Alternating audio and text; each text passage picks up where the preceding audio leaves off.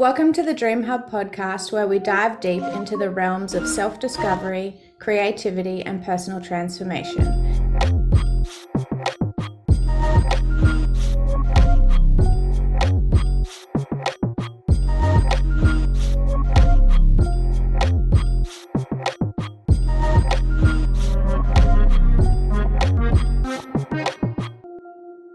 In today's episode, we have the privilege of sitting down with the multi-talented Jared Ray, a musician, a producer, a depth coach, and an advocate for rediscovering purpose, meaning, and freedom in our lives.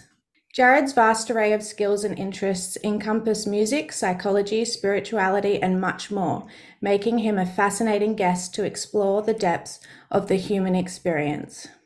With his background as an audio engineer, piano technician, music producer, pianist, and composer, Jared combines his technical expertise with his profound understanding of Jungian psychology to create a unique blend of art and introspection. As an ambassador for the Young platform, he shares his wisdom through various platforms, including TikTok, where he has amassed an engaged following of over 70,000 people. Join us as we delve into the insightful conversations around the inner world, the power of dreams, the intersections of spirituality and psychology, and the profound journey towards self-realization. Hey Jared, thanks for coming today. If you liked that music that you just heard as the intro, something a little bit different, this is off Jared's brand new album that he just released today. What an honor to have it on my podcast. Yeah, how fun. I wish I had that written up what you just said because it sums me up really well. Good job. I I like what how you did that. Thank you Awesome. so I'll much. send it to you.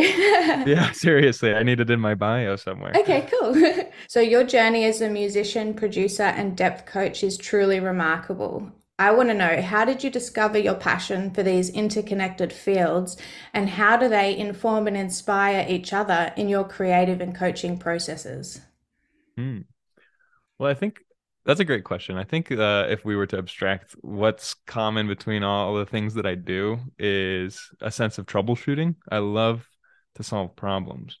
And this used to be a problem that I would create problems to solve problems because I was lucky. I grew up lucky. I had a really awesome childhood, a lot of fun growing up, and I think I just needed problems to solve. So I created a lot of my own problems, a lot of addiction, a lot of I don't know, sadness, depression, victimization, and like I think when I started to problem solve, so I started engineering first, like audio engineering, and I found that I was really good at problem solving, thinking big picture, zooming out, and then seeing what would work the quickest for a fix. And so in the studio, that did really well, saving people time, and eventually that got to well, sorry, I engineering came second. Music came first. Piano came first. It's funny because my problem solving was how do I get away with not practicing yet appeasing my mother and my piano teacher.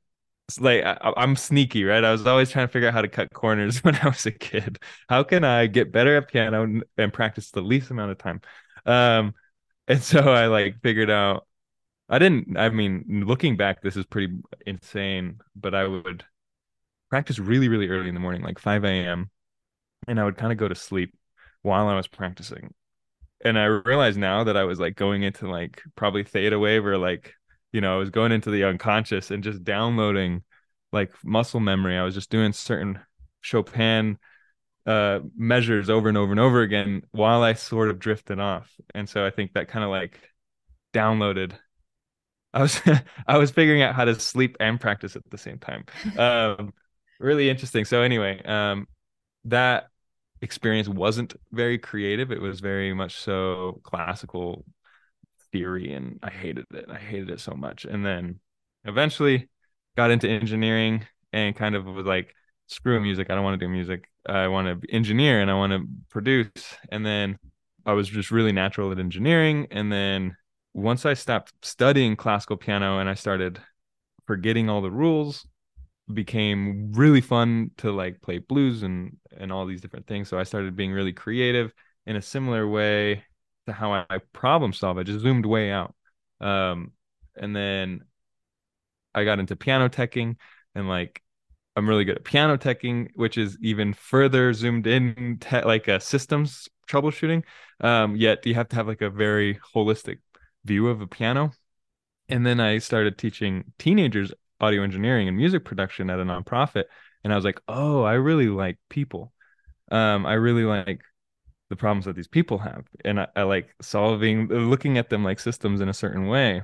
Um, while simultaneously, I realized like I'm a feeler type. Like I really care for these individual experiences that these people have that make them individually good at these specific things, very different from each other.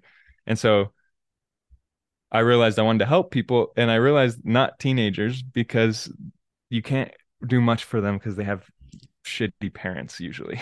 Like it's really hard to help teens because there's not so much they can do. They can't really take hold of their life yet. Mm. So then I started a TikTok where I was like, I'm just going to talk about ideas that pop into my head. I didn't necessarily know what kind of coaching I wanted to do. I wanted to be a mentor. I knew I liked mentorship. And then the TikTok and talking out loud really shaped where I was going. I'm constantly re pivoting every day. Mm. Yesterday I was like, I'm gonna be a musician again. And like if you would have asked me 6 weeks ago, I was like burnt out on being a musician. So it's like I kind of just follow my passion, I follow my energy, and this is where I've ended up. It's a long answer, but Yeah. No, that's cool. Of course, it's going to be a long answer because you do so many different things. um, okay, that kind of points me onto this thing that I was wondering about. So, as a depth coach, that kind of leans into it. As a depth coach, you're guiding individuals into discovering or rediscovering their purpose, meaning, and their freedom. So could you share a particular transformative experience that you've witnessed in your coaching practice that kind of exemplifies the power of self-exploration and alignment with personal values? yeah, I a common theme that I've seen is a lot of people coming to me. Really, what it is that I do is I identify what your values are and then validate you for them. Because a lot of us, especially people like me, grew up being told that what we value is not correct, or maybe not specifically being told that, but by not being rewarded financially or through attention, we were told that our values were not right. I know in America, having many, many, many passions and jumping from one to one to one to one, I was called wishy-washy growing up. I was called Mm, very, very like I lacked dedication. That's just not true at all. And now people are like, how do you have the willpower to do these things? I'm like, I don't have willpower. I just do what I want to do. I don't know. I just follow. It's like someone's pushing me forward. I just yes. fall forward. And if I was to say what was common with a lot of my clients is that they needed to be validated in their passions that are all over the place. I think it's human to be excited about a lot of different things and have cycles of passion. And we think like this idea of career, this idea of linear progression, this idea of I need to be this thing and I need to know it by the end of high school when I'm a child who doesn't know anything about the world yet. I think that there's a lot of, especially in the late 20s, where you realize, what the hell have I been doing and what do I want to do? And so what I've seen is people being surprised that they're okay how they are. That's like the biggest Yeah. thing I've noticed is people aren't broken. It's just that they have to be validated for what they are. It's like, no, no, no. You don't need to change. I mean, Yes. sometimes you do. I did. I needed to get rid of a lot of things in my, because yeah, we'll go into that if you ask me about it. Well, But that's the thing. It's guidance, really. It's not saying you need to completely change. You're just kind of guiding them to the part that's best suited for them. Saying maybe right. let those other parts fall away because that's not suited to you as such. Maybe guiding them into the right direction, like you did for me.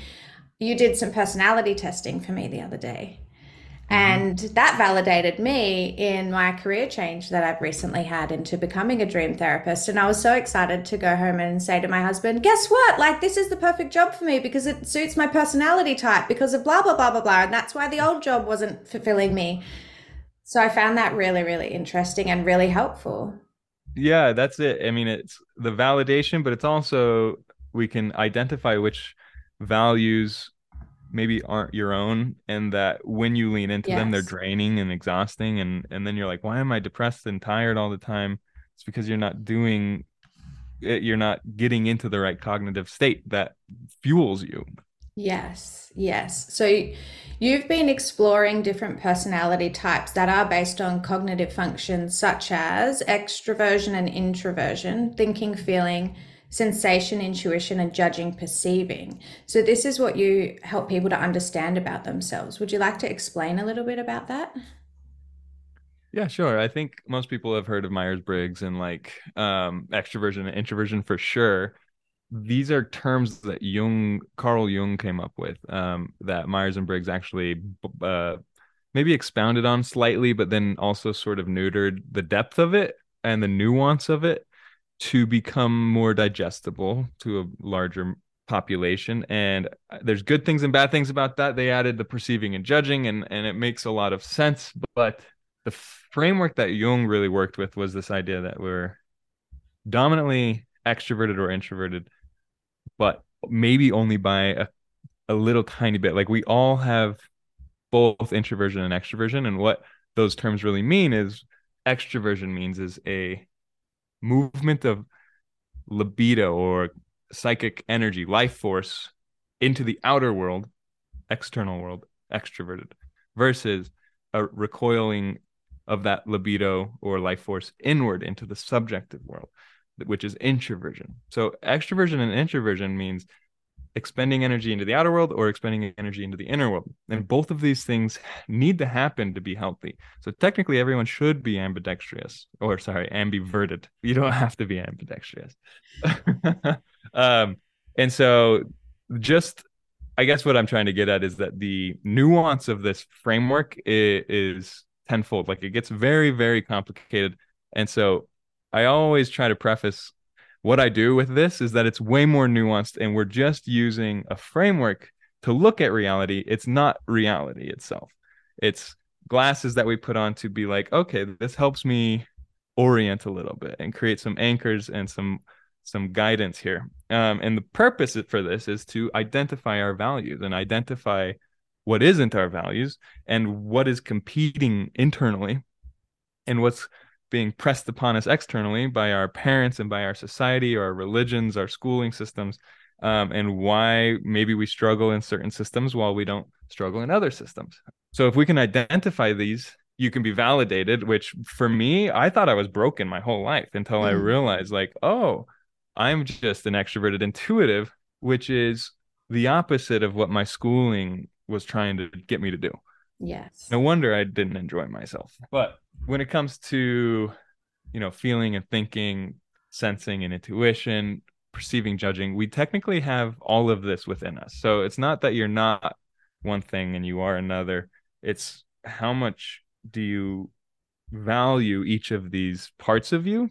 And the reason we value them is because they reward us. And when I say reward, I mean like serotonin, dopamine, like you get Mm, charged up. I call it like your charging port, like your phone getting plugged in and charged. There's certain ones that will charge you and certain ones that will drain you, kind of on a sliding spectrum. So yeah, identifying these is something that I've gotten really, really good at. It's like troubleshooting. It's like doing a yeah. Rubik's cube. I really Yeah. like solving problems.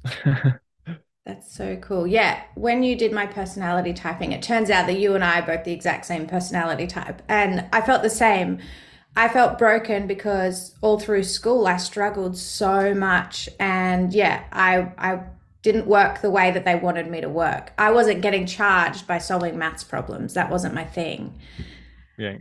Yeah, I was very more creative and wanting to just sing and dance and do whatever I felt like. So, yeah, now that you've explained my personality type, it's sort of like finding where I can do those things in the world and where the world wants me to do that. I'm not going to be a banker. I'm going to be something that's a lot more creative. It's really interesting. And I wish that, I knew this when I was a lot younger. But that then started to make me think I understand that the outside beliefs of like your parents and things that are put on you over time in your life affects the way that we are. But are people born with their own personality type? Like, is this baby just popped out and it's already got its own personality type? Or is it are we all equal and then depending on the situation that we're born into, it changes? Do you know? Or not sure? I mean, it's just very, very much so debated. Okay, so there's general consensus within typology, which is what we're talking about, that suggests that it's likely that you were born with a preference. I am very interested in this stuff personally. One of the things I'm interested in is the concept of community as a system or as an organism, right? Like, let's say our bodies are full of organs, and each of the organs are full of cells, and the cells are made up of smaller parts of made up of smaller parts. Essentially, everything that's small makes up a larger unit, makes up a larger unit, and then you get to the human body, and we kind of assume we're the top, but that's not at all true. We are a part of another system, another organ, or an organism, which is humanity. And we can look at it as maybe it's smaller, like the community or even the family.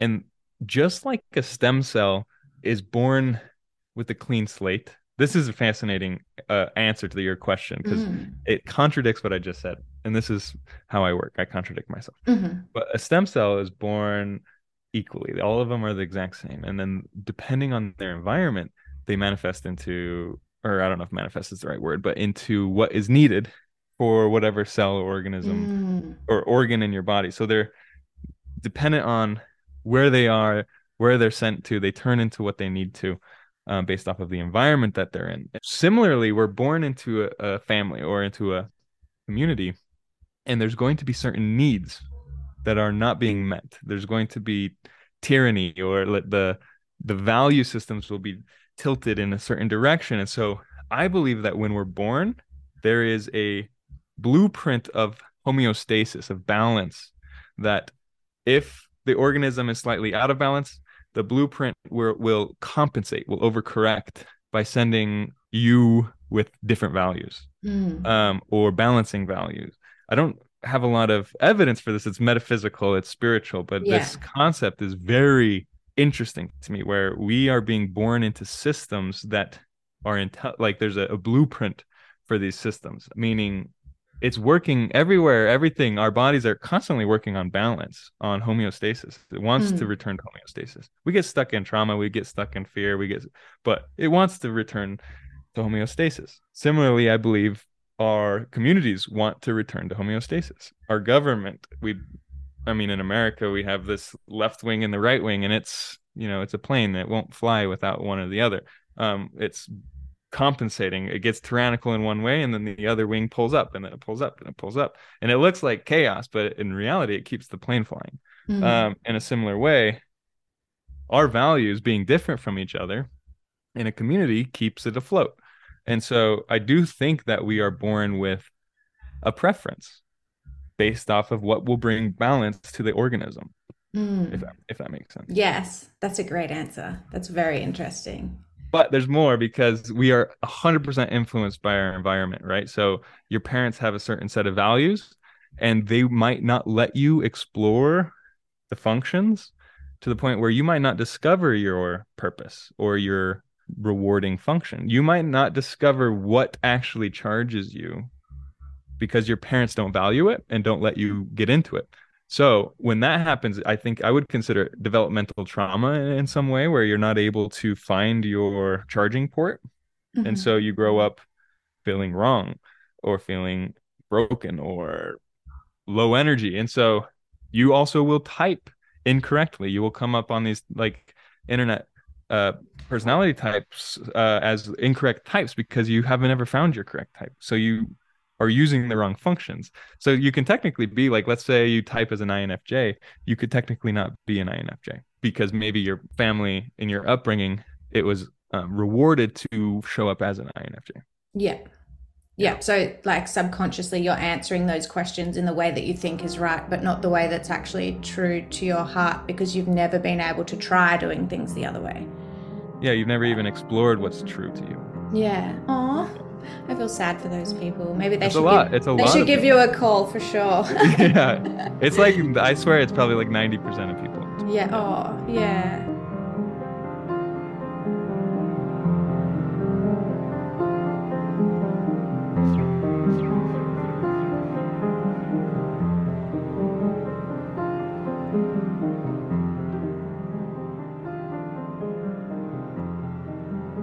Jungian psychology is also known as analytical psychology, and it's a psychological framework and theory developed by the Swiss psychiatrist Carl Jung. So he explores the depth of the human psyche, emphasizing on exploration of the unconscious mind and the integration of various psychological elements. So at the core of Jungian psychology is the concept of the collective unconscious, shared symbolic images and archetypes that are present in all individuals across cultures and time. And this also relates to dreaming. Now, for those of us who don't understand Jungian psychology or what on earth is an archetype, would you be able to give us some explanation about these things? Yeah, I can try. Archetypes is such an interesting concept because it's I don't believe Jung ever wanted it to be defined very, very concretely. His work is really interesting because he's always writing and contradicting himself and almost making sure that people can't fully grasp what he's talking about because he doesn't know for sure either. And he wants me to know that as a reader, that he's like, these are just what we're witnessing. And so they're psychic facts, meaning people experience this. Whether what that means, who knows? But the fact that they experience these things is true. And what I mean by these things is patterns or what I would call motifs of human experience. A motif is a similar word or a different word for archetype. A motif for any musicians out there, you hear through a concerto or a symphony, you'll hear the same motif and it will, have a slightly different arrangement in the second part, and then the third part might have a whole different arrangement, but you can hear the same motif in the core of it. Similarly, archetypes are patterns of behavior, patterns of human experience, stories that if you extracted them from each individual, like let's say a sibling rivalry growing up, right? That's a pretty common thing. Mm-hmm. I didn't necessarily, well, maybe I had it a little bit, but I'm sure a lot of people experience this. And if you take this sibling's rivalry and this sibling's rivalry and these two brothers' rivalry and these two brothers' rivalry, and you extract their stories into common themes, eventually you get to there's many, many different mythologies around the two brothers who are fighting, like Cain and Abel in the Bible. There's more, but I'm still young. I have lots of studying to do. But that's just one single example. There's unlimited. There's an infinite amount of archetypes. That's what's so confusing is that we just point out the ones that are the most common. The good example that Jung uses a lot is the idea of like a crystal that has a blueprint of the shape it's going to grow into before it's even growing into it. And then when it grows into the blueprint, into the archetype or into the motif. There's a quartz crystal has a specific motif all over the world. The image itself exists prior to the actual crystal. Very Yes. fascinating. Another Similar one I was thinking of is like the mother. the great father, the great mother, there's the jester, there's the eternal child, or I mean, there's so many, but I have specifically, like I stayed away from just looking at like the popular named ones, the Mhm. archetypes that I've played with the most and studied the most. And when I say played with, I do dream work as well. Yes. I'm my foundation psychologically for my own personal growth has been dream work. And what I've encountered the most and worked with the most is the anima, which is the feminine within a masculine psychology, which, by the way, doesn't mean that if you are a female, you don't have an anima. You also have it, but you have an animus.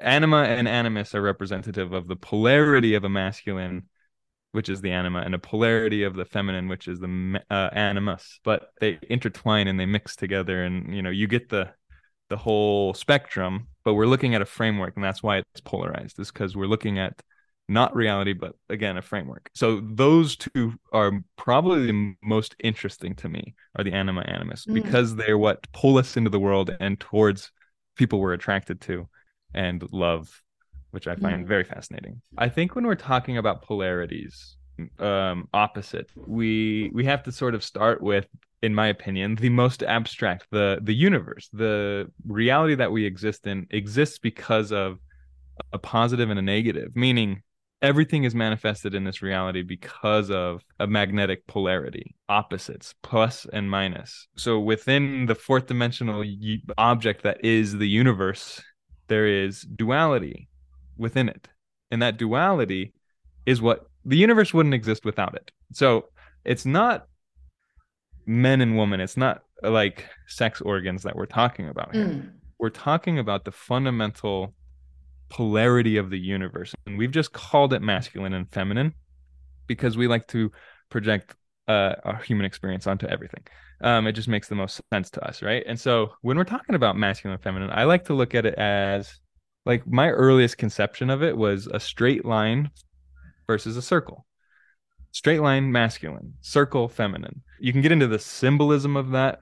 You could say the straight line is solar, where you have the sun that's just constantly bright, versus lunar, which is a cyclical nature of the moon, right? And we have within art, you have round curves versus straight lines, and you have softness versus harshness. The terms we've decided to use is masculine and feminine. And with this comes a lot of complexity within our own self. So like we house both of these things. When we're born, we house the totality of these energies. But what's fascinating about the ego is that it works in duality. It says, well, if I'm masculine, I can't also be the opposite of that. So it dismisses what it thinks it can't also be. This is normal. So growing up dismissing your opposites to become an identity, that's mm, what the ego does, is it wants to anchor in and make sure that it's your perception is solid so that you don't drift off into schizophrenia or into psychosis, right? So this dismissal of the opposite is really, really quite natural and important in your younger years. But what happens is that we stiffen up and we don't allow in the other opposites, even though they're still within us. We're just repressing them. We're just not acknowledging their existence. And so, what's fascinating about this stuff is that what is not conscious to us, we project it outward onto everyone else. This is what really fascinating, because you're going to be attracted to what would make you complete. Meaning, what's your opposite that you've repressed, that's unconscious to you, that you're projecting outwardly. So you're going to be attracted to people who are opposite of you in a lot of ways. This being said, it doesn't mean you have to be fully masculine and you'll be attracted to feminine, or fully feminine and be attracted to masculine. There's going to be bits and pieces of all of it, but it will be kind of like opposites, but it kind of like very complex, right? mm, So you could have an androgynous psyche, let's say, and be attracted to an opposite of that. It won't look so simple as masculine and feminine, but it still works the same way. So, long story short, is that what we don't identify with is within us still, but repressed. Because we have the totality of both energies in us when we're born, we can start to access our opposites and become conscious of them. And as we hold masculine and feminine in us, it's paradox. It's hard for the ego, but it begins to transcend that level of consciousness. As we begin to hold paradox consciously, we grow in consciousness. We become higher conscious beings. This is what Jungian psychology is all about, is holding paradox in the ego. It's not get rid of the ego, it's assimilate your opposites into the ego. Hold paradox. So if you're overly masculine, your answers all lie in incorporating the feminine. If you're overly feminine, all of the answers lie in incorporating the masculine. That's just how it is. So the truth is that it's interesting because you can witness this happening to people in their older age. My mom's becoming very stern and harsh and like rolls her eyes at my dad a lot now, and my dad's getting all soft and emotional, and it's in their older age they're flopping, swipping spots because Switching's fun. I Because like the word swipping. I think I'm going to use that swipping. from now on. Yeah, swipping. It sounded really, yeah, quite Yeah. natural, huh? Yeah. But in Jungian psychology, it's about speeding it up so that you can enjoy more sobriety. I use that word meaning like peace of mind. Hmm. Um, I think the original term or the original definition was something like a spiritual peace. Kind of like So being your own source of happiness and not relying on yeah, anything else externally to fulfill that want. Is that what you mean? yeah, definitely. I mean, it's we're humans. We still are going to be part animal, and we need companionship and community for sure. But the concept is that you can become a whole individual who doesn't need anyone else, and thus everything is bonus. Everything is beautiful. It's the cherry on top. It's the sprinkles on top of the cupcake. Yeah, that what you are looking for in a partner, in a job, passion, whatever it is actually dormant within your unconscious mind. And that Mm. sounds bizarre. And if you would have told me that 5 years ago, I would have said some mean things to you. But now I'm like, oh, that's where it all is. That makes sense. Thank you for And, explaining and that. it, That's awesome. you're welcome. And the funnest part about all of this is that it comes to you in your dreams. Your Yes. opposites will show up in your dreams. Excellent. So that's the tip, really, is to pay attention to your dreams and then take action from Yes. them. Yes, great. I love dreams. You love dreams. Let's talk about dreams. So, dreams play a significant role in Jungian psychology. How do you approach dream analysis and interpretation? And how can individuals utilize their dreams to gain insights into their subconscious and use that to embark on a journey of self discovery? The first thing that I do is when I wake up, I write the dream down, which I'm sure you've talked about this on a lot of your podcasts, but writing down your dream tells you your ego. It tells your conscious mind, hey, this is important. We want to remember this. You have to trick yourself into thinking dreams are important because the ego doesn't like dreams. Mm. The ego wants to dismiss them Hmm. because they're confusing. They don't adhere to the same rules as the ego does. So it says, this is bullshit. Um, and that's it's just absolutely not true. But writing it down tells the ego, hey, we're going to pay attention to this. We want to keep paying attention to this. But after I write it down, while I'm writing it down, I'm seeking out which part of the dream makes me feel the loudest. What's the loudest emotion in my dream? What's the loudest image?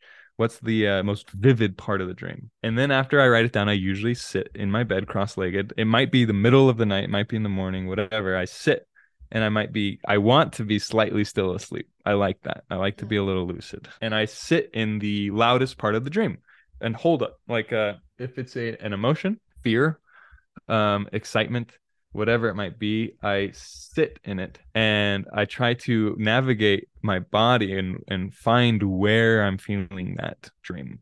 Where in my body is it manifesting? So really what's happening is that the dream is spitting up emotions or it's using symbols or stories, images to portray or elicit emotion that is dormant and needs to be digested. Mm. It's stuck emotion or stuck content that needs your conscious attention. Conscious mind and our unconscious mind work as a team if we're paying attention to each other. They're there to compensate each other. And so when I sit and navigate my body to find where I'm feeling tension or where I'm feeling butterflies or what's going on in my body, that often will open a portal to more emotion. So I'm using a dream to access, they're like little doorways into more. So if you can grab a section of your dream, one tiny little bit, it will often pull into the dense reality and come like with it comes much more. So the way that I use dreams is not very analytical. I'm not diving into symbolism. I'm not doing these things that much. I'm more so saying, what's the emotion here? It then I will dive into the symbolism because it's very fun. And you start to see patterns. I would advise anyone here listening to don't think of it like one dream, analyze it. One dream, analyze it. Do a month of dreams and start to see what has a common theme here, what motifs are showing up, what archetypes are showing up. Am I driving in a car in every single one of these? Where am I going? What's the journey? Am I stuck? Am I running into brick walls? I've had dreams about running into brick walls. I've had dreams about being in the back seat while someone falls asleep in the front seat running into a brick wall. Ah, Which is very symbolic. Actually, this is a side note. After I've studied typology so much and cognitive function, I use personalityhacker.com. They have a book, but they also have a model for personality type. They call it the car model. And essentially, it's like your personality shows up as a driver, a co-pilot, a 10-year-old, and a 3-year-old in a car. And my dream started utilizing that symbolism for me. So it will speak to me through that framework, that or is that so model. clever. It's really cool. Yeah. When I started picking up on this, I was like, whoa, this is like my dreams are intelligent. My unconscious Yeah. mind is millions of years older than my ego. Yes. Our unconscious minds are so smart. People don't Yeah. realize this. Yeah. They're It's literally like amazing. they're leagues ahead of us. Yes. Our bodies are leagues ahead of us. Yeah, that was a really, really good answer. I loved it. I'm like sitting here hanging on your every word, like, yes. Good, I'm um, glad. for anyone who's wanting to be able to label their emotions when they're going through dream therapy for themselves, I've actually on my website got a big picture of the emotion wheel, and it Mm. has tons and tons of emotions. So it's got the main ones in the middle, so like anger, and then it branches off from anger and it labels a few different other types, and then it branches off from that. So if you are having a dream and you think, God, I felt angry in that dream, but you can't quite put your finger on where else in your life it could relate to or what's going on for you, have a look at the emotion wheel and you'll be able to kind of pinpoint down to the specific emotion that you're feeling in anger. Like, is it resentment? Is it like jealousy? Like, what's going on there? And then when you can figure that out, that really helps to figure out what's actually going on. Do you at all use depth psychology framework or Jungian psychology to enrich your artistic expression? Oh yeah. The way that I look at my music is that I have a soul, which I also call my anima. I also call it Ellie. She calls herself Ellie in my dreams. It's my inner opposite. It's everything that makes me feel alive. So what happens with the anima or the soul is that we're not in touch with what makes us feel alive. So we think we need something outside of us. And the anima projects, the soul projects onto somebody else, or even let's say, well, for me, a lot of times, like right now, I'm projecting on a lot of musicians, singers, where I'm like, oh my God, I'm in love. Like I'll hear someone singing, I'm like, I'm in love. And and I immediately know that I want to sing. I don't need them, although I'm sure it would be fun to get to know them and Yeah. maybe we could even date, whatever. But the lifefulness that I think they will give me is actually the attribute that I'm seeing, the singing or the them on stage being passionate about the thing that they love, where I then look at that and I say, "Oh, I want to be performing. I want to be singing. I need to do that because my soul is asking me to do that." Hmm. So when it comes to my music, I'm constantly looking at what I'm attracted to or pulled towards in context of what my soul wants. The only reason I make music is because my soul's asking me to. I don't even want to be a musician. My like it's like my soul is like, you don't have a choice. This is what I want. Yesterday I had my therapy session, and what we're working on is creating masculine space for my feminine soul to express herself. That is what I'm doing. That's what a musician is, in my opinion, is someone who is creating space for their unconscious to express that itself. The collective, even sometimes, mine feels a lot more personal, I think. But when you get down to the roots of human experience, it's quite relatable all over the place. I think most people would resonate with like a deep expression of human Hmm. emotion. I have Um, something that kind of really simplifies that I want to ask you. So let's say there's a chick and she's just really attracted to football players and she has football player boyfriend after football player boyfriend. Does this mean that she should be kind of embracing her masculine side, or she should be going and playing football herself or getting into some kind of a sport rather than projecting it onto the kind of guys that she thinks she should be dating? That's a great question, and I think it pertains to the individual. What is it about the football player that she's attracted to? Is it Yeah.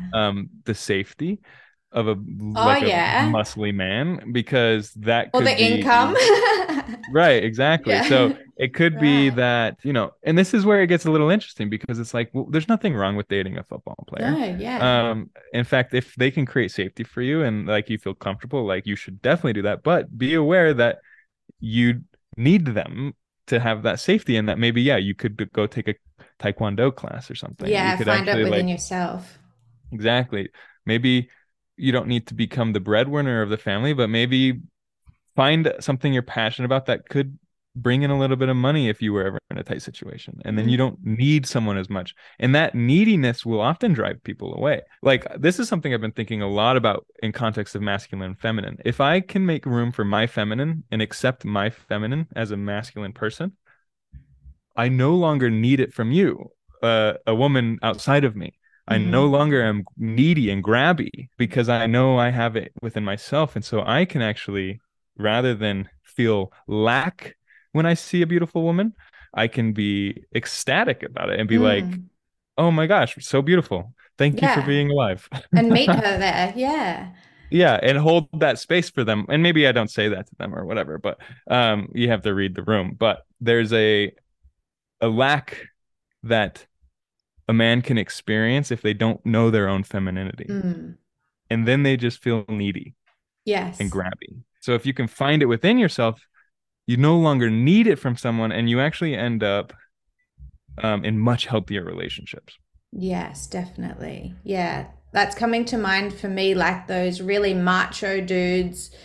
They just from my own personal experience, the egotistical macho dudes are very needy and very insecure and very like, what are you doing? I need you to come over. I need to be talking to you all the time. And it's just weird. But that makes Yeah. so much sense when you explain it that way now. So I'm going to have to update your bio and add in relationship counselor. I would love to do relationship counseling. I The next thing that I wanted to talk about is tarot. So you do tarot cards. Tarot is another area of interest that you explore. I wanted to get your thoughts on tarot. How does it work? It works on many different levels. The way that I approached it very first was an analytical psychological perspective. So, have you heard of the ink blot, the Rorschach ink blot test? It's a early psychology test where it would have an ink blot, like a pattern of ink smashed into paper, and you show it to your patient and then say, "What do you Oh, see?" yeah. Yeah, And yeah. they start talking about all the sexual repression or whatever, right? And Yeah. or they see a butterfly or whatever. And it says a lot about their psychology. It's not the best method, but it is a method of association, maybe Hmm. word association, image association. So Freud was very interested in association, where you take a dream symbol and you associate all the way to wanting to have sex with your mother or whatever, right? That Mm. was what Freud was very into. Yeah. Um, He Jung must have was had a like, hot mum. yeah, exactly. Exactly. That's hilarious. I bet that I've been seeing a lot of memes about Freud's relationship to his mother.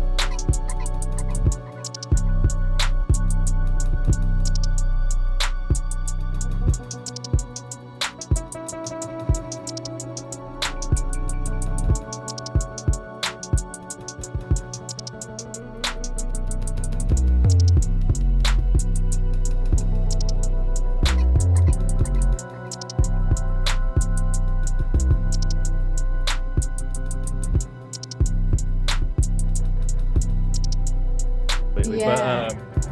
But Jung disagreed with that. He said, no, we need to stay with the dream symbol. We don't want to wander too far off from the actual dream. So we stay within a circle around and associate this way. But so dream symbols work exactly like tarot symbols work.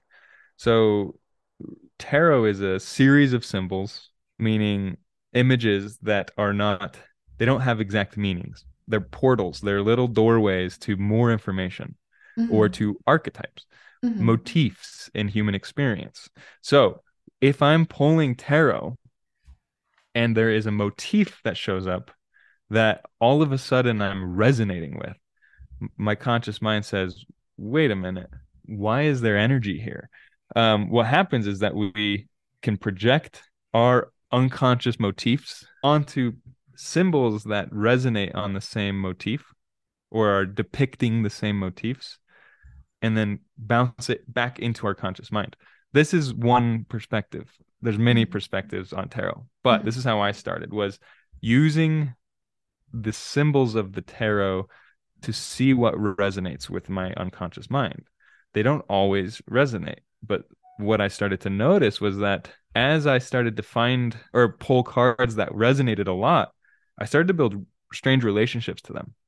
And I started to understand how I felt when certain cards showed up.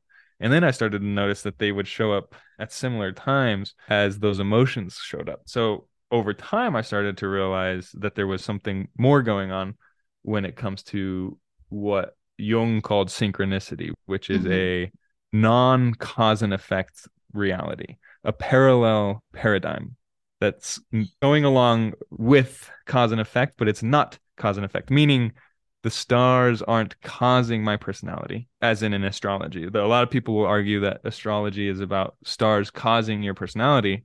That's not what it is. Maybe more so modern, that's how people look at it, but that's not it. It's about meaning, the synchronicity of experiencing an inner experience, like an emotion.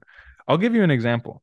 Yeah. I had a dream 3 nights ago where, okay, first I pulled the tower, and then that evening I dreamt about my home, my childhood home, me and my mother in it, it tumbling down a mountain and smashing us over and over again, like the walls collapsing and everything was just smashing, right? So I pulled the tower. Then I had this dream of my childhood home falling apart and smashing us. I survive, and my mom says, stay on top of it.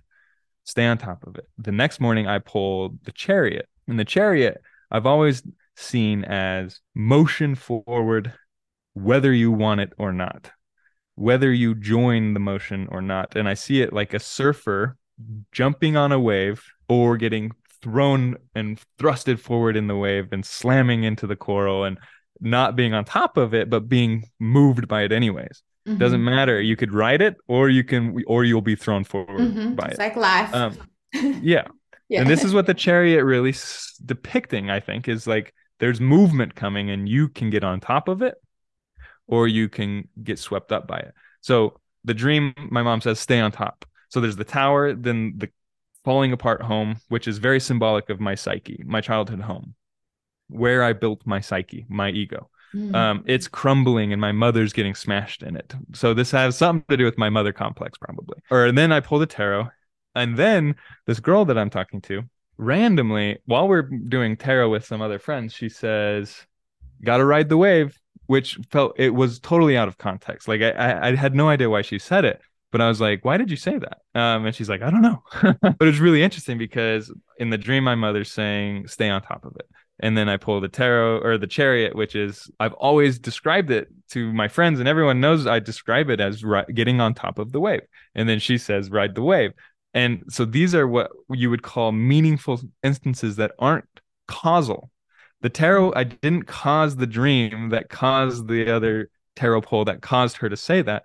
These are manifestations of an archetype that is in a different realm, like a blueprint, like the crystal has a blueprint. And then these instances grew up into the form of these weird synchronicities.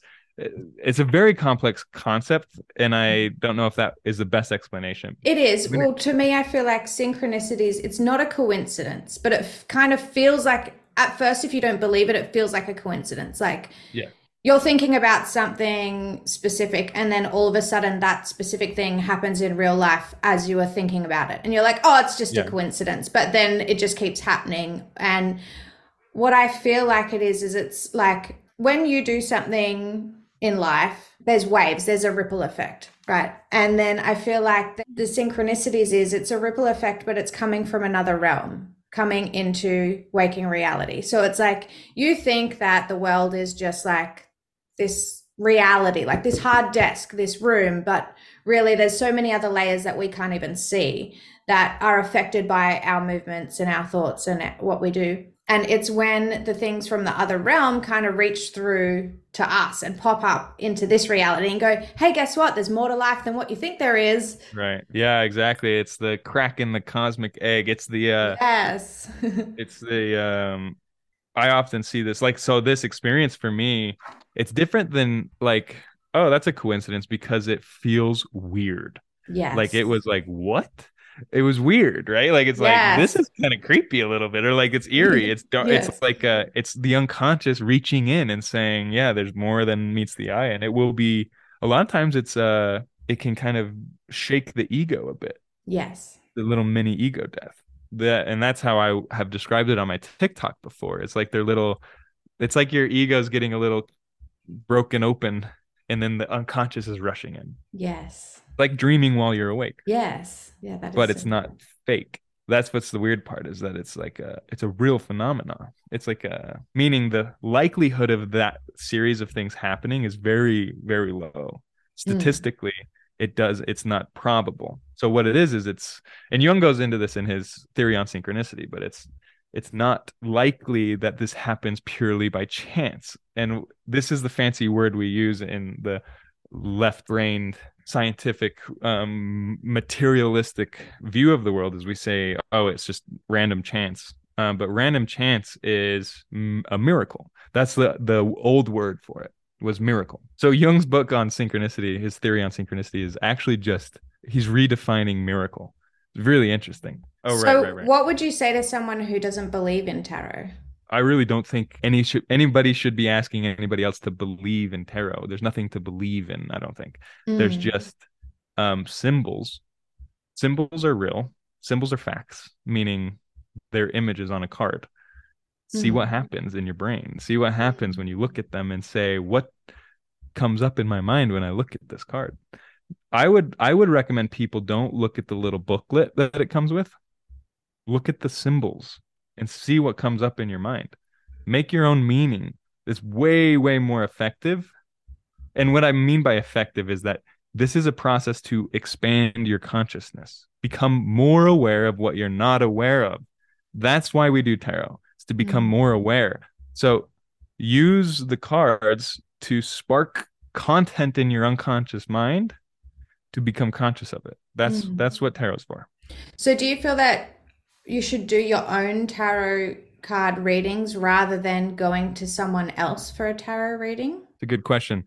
I trust about 1 out of every 10 tarot readers I meet. Most of them are smart and not malicious, but we get so stuck to our preconceptions of what a card means that we Mm. can give some advice or direction that might be disorienting or take us Mm. farther away from what's truly happening. Mm. So I don't get my tarot read very often No, I unless I was, really like someone's intuition. yeah, because otherwise they could just be projecting what their own symbolic meaning of those cards is for themselves onto you when it could be Right. something completely different. Exactly. Kind of like Yeah. how we should never just tell someone what their dream means. You need to be doing Exactly. dream interpretation together so that I could say, well, do you think it could be this? Do you think it could be this? And it resonates rather than me going, your dream means this. Yes. And that's a great way to look at a tarot reader. If they're telling you you're gonna meet your husband in 3 weeks, I would say Get a take it with a refund. yeah, take it. I was gonna say take it with a grain of salt. I That's a red flag for me. It's funny. I was gonna say it's not so divinatory, but it actually kind of is too. So because when we pick up on a motif, let's say I hear Beethoven's motif, whatever, the Ninth Symphony or whatever, we can hear half of it and we know what the other half is going to be because we know what the motif is, right? In a similar way, if there is a pattern happening in someone's life, it's pretty easy to see the pattern and say, oh, you're going to end up over there. Does that make sense? We can see the end of the song. And this is pattern recognition. Some people have a high value of intuition, of pattern Mm. recognition, unconscious pattern recognition. And these people will be better at predicting where you're going to end up based off of where you are now. So there are certain people that do possess a talent of predictive tarot reading, but always take it with a grain of salt. Yeah. Don't take it so seriously. Don't take it so Like, seriously. yeah, don't get too wrapped up in it. Hmm. Take it because, for instance, one thing that you could do, I never read tarot extrovertedly, meaning I always see it as an internal relationship with the individual inner parts. I Mm. don't ever see like, oh, you're going to meet a woman. It's like, no, you're going to meet the woman inside of you, you know? Oh, that's so cool. The intersection of spirituality and psychology is an area that intrigues many. So, how do you see these two realms complementing each other? And what insights can people gain from exploring the connections between spirituality and psychological well-being? Great question. Spirituality to me is a sense of belonging, connectedness. Okay, so what the ego does, when we're born, the ego separates itself from infinite possibilities and says, I am this, I am Jared, experiencing time space from the single pinpoint of perspective. I am no longer the infinite universe. I am this tiny little thing, right? And the purposes of the ego is to differentiate itself from everything. Um, but what happens is that it continues to differentiate itself. It continues to say, I am separate from, I am separate from, I am separate from. So when the ego gets out of hand, when it gets blown up, when it gets too excited, and this happens for many different reasons, you become isolated from connectedness. You become separate. And this is where loneliness and suffering and everything, neurosis, all of the mental disorders, everything happens from this secession, is the word I've been using, this movement away from the wholeness of the unconscious by the ego. And the ego gets really, really aggressively independent. It says, I'm the best. I am separate from and I'm on top of my body. I can dictate how this body works, right?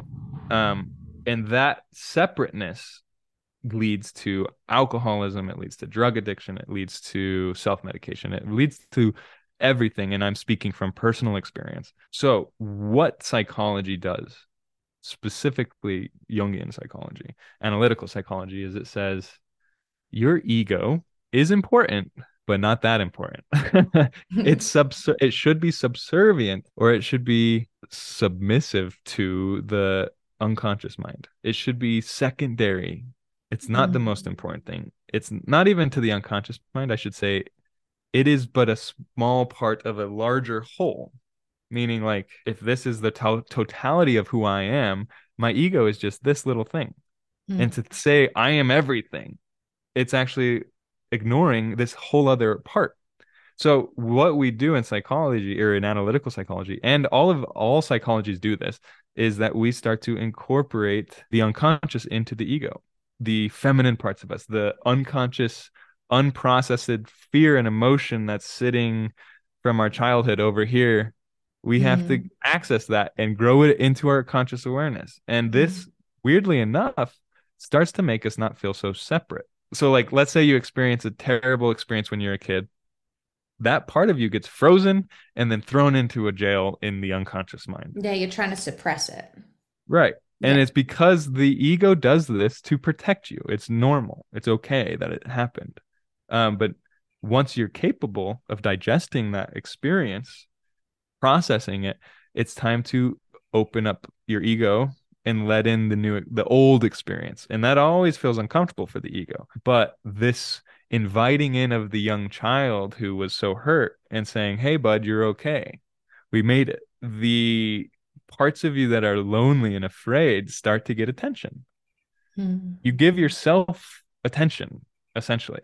And so through this, you become more whole and then you start attracting community. It's weird. It's you do inner work and it Yeah. shows up in your outer world, and it's bonkers.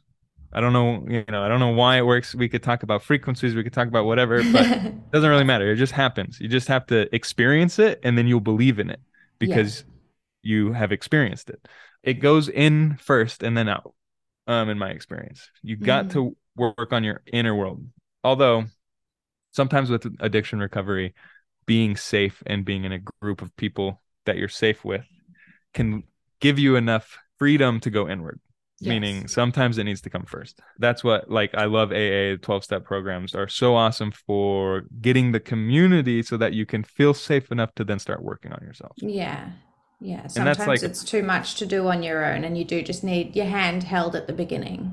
yeah, Yeah. exactly. Because it can be terrifying going Oh, into our yeah. unconscious mind. It's Oh, very yeah. scary. Yeah, Yeah. definitely. I mean, That's I so avoided it cool. for 27 years, Yeah. Yeah, I think a lot of people do. And we just let the ego run the show so that we don't have to deal with it. Yeah.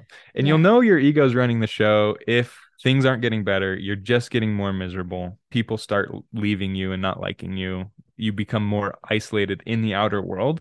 That's a Mm. very, very good symbol that you are isolating from your inner world as well. Mm, mm. What advice or words of wisdom would you offer to our listeners who are embarking on their own journeys of self discovery and personal transformation? Like, what key principles or practices could guide them in their quest for purpose, meaning, and freedom? I have a little free starter kit in my link. It's really simple stuff that were so important for me. And I think a lot of people refer to it as like dopamine resets and stuff like that. But like, it's really quite important to start giving your life a little bit of structure. So what I did is I started going to bed at a decent time and waking up at a decent time. And what is decent, you'll be able to tell. If you wake up and you're like, I'm a piece of shit because I slept in too much. You wake up earlier. That's how you calibrate. You need to wake up earlier based off of your own integrity, right? So I call it bookends, to have a routine in the morning and a routine right before you go to bed.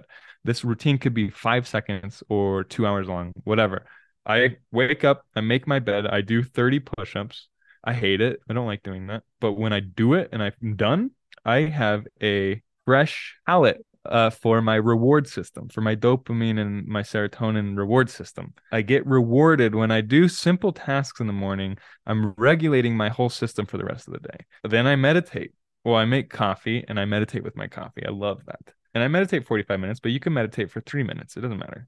If you like it, go for more. But just practice meditation, which means sit on the floor and watch what happens. Nothing's wrong. Everything that happens, all of the anxiety that you feel is correct. It's okay. It's like watching, I tell people, it's like watching, like if you were a parent and you brought your kid to the playground, you let them loose and there's all the chaos, all the kids running around, people are fighting, people are kissing, whatever. You just watch it. There's nothing wrong, there's nothing right. You're just witnessing it. And then I get on with, well, and then I do a cold shower. And these things regulate my system, but also there's spiritual stuff to that too. Like, this start to my day had changed my life. And then before I go to bed, I do 30 push-ups and I do a little mantra prayer type thing. And I do stretching. I stretch before I go to bed. And oh, by the way, I added those things slowly. Like, you can just start by making your bed when you wake up and stretching when you go to bed. Something really simple, right?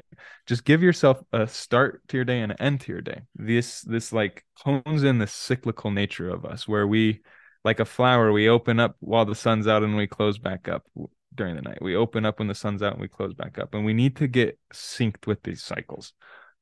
We are cyclical creatures, not linear creatures. So I Mm. think that's like, that will catalyst you into having energy, having the serotonin to continue exploring new ideas and working on yourself. But you have to start with the bedrock, the flower bed, you know? Mm. Yeah, that's great. I've read your spiritual starter kit, and there's a fair bit more stuff in it. So I will put the links in the show notes for anyone who's interested, because there is a bit more gold in there than you've given us today, but we'll keep that for those that are interested. A spiritual starter kit. Basically, I read that your basic concept of spirituality is that, like, so people don't get confused on like what is spirituality. I think people might think it has to do with religion or whatever, but Basically, the heart of spirituality is it's a personality change that's sufficient enough to elevate unnecessary suffering. Yeah. I love Yeah. that. So you have your own podcast. It's called Suspending Disbelief. So I wanted to ask you, what does it mean to suspend disbelief? So I got that term from Robert Bosnak, who is a Jungian analyst who is world renowned for his work in alchemy and in AI, actually, working on artificial intelligence and stuff like that. He's brilliant. And he uses the word, and I love it. But my understanding of it is that we get so caught up in what is real and what's not real, what's correct, what's not correct, what's good, what's bad, right? And we will immediately assign judgment to what we're hearing. You start talking, and I say, bullshit, or yes, I agree, right? Suspending disbelief is saying, I'm not going to make a decision how I feel or what I think about this until we're done talking. Mm, I'm going to suspend my disbelief. I'm going to suspend my bullshit meter and stay open. I don't need to join a cult in the middle of a conversation. I don't need to, I'm just going to suspend it and then reevaluate once I'm done hearing the whole thing. mm. I So love suspending it. disbelief, I believe, is what we need much more of in our world. I used to do this all the time, and I've been really trying not to, is as someone's talking to me, I used to instantly start thinking, what am I going to say back? Hmm. And as they're still talking, I'm thinking of what my response is going to be before I've even heard the rest of the story. Yeah. And you're not can't even listen to them anymore, right? Because you got so many Yeah. thoughts in your head. Yeah. Yeah. So And it's then, just but like pausing everything, letting them finish, and removing yourself from the story because it's got nothing to do with you at this point. It's just listening to the whole thing, listening to it like wholeheartedly, intently, all the way to the end. And you know what? That person might not even want your input. They might just Mhm. be telling you it for some other reason. They don't actually want to hear what you have to say back about it. Like, who knows? Or they might. But if you give it enough attention and hold yourself back before interjecting, you have a better way to respond. You have a more heartfelt way to respond. Yeah. Yeah. No, definitely. I think that this is huge when it comes to relationships too. Communicating is like Mm, suspending judgment is another way to say it. Suspend your opinion just mm, while you're talking. Stay open. Be more comfortable saying, I'm not quite sure how I feel about that. I'm mm. not sure how I think about that. Give me some time. I'll come back to this tomorrow. That's hard to do for most people, It is. including myself. I want to know. I want you to think I know everything right now. I have these strong opinions and I have strong beliefs. It's like most of the time, if you give me the chance, I actually don't know. I actually can zoom out enough to be like, you know what, I'm not quite sure. There's so many possibilities, and I think we should be more open to that. New Yes. paradigms. Great. Excellent. So, for everyone listening, if you'd like to check out Jared's podcast, Suspending Disbelief, I've got the links in the show notes below. As long as, like I said, his free spiritual starter kit, his snip feed links, and his website, his Instagram, TikTok, everything. Check him out. Oh, and music. So, I'm going to leave you with some more of his new music. Enjoy. I love it. It's a total journey. I'm a projector type, meaning I can't be out here promoting myself so much, but I'm totally open for invitations. If you guys have ideas, if you want me on your podcast, whatever it is, invite me and Mm, I'll probably have the energy for it. But I have mm. to be invited, Mm, if that makes yeah, sense. yeah, definitely. And I saw on your website that you do have set prices, but if someone's really in need of your help and they can't really afford it, then they're able to contact you and you guys can kind of work on an agreeable amount together. So if you do check out Jared's website and you think, oh, that's a bit too steep, I'm doing it tough at the moment, but you feel like he'd be really, really helpful for yourself, then reach out, send him a message, and have a chat about what can be agreed upon. Yeah. Yeah. Perfect. Yeah. Thank you, Jared. Thank you. It's been amazing. You're welcome. Thank you so much for having me. It was very fun.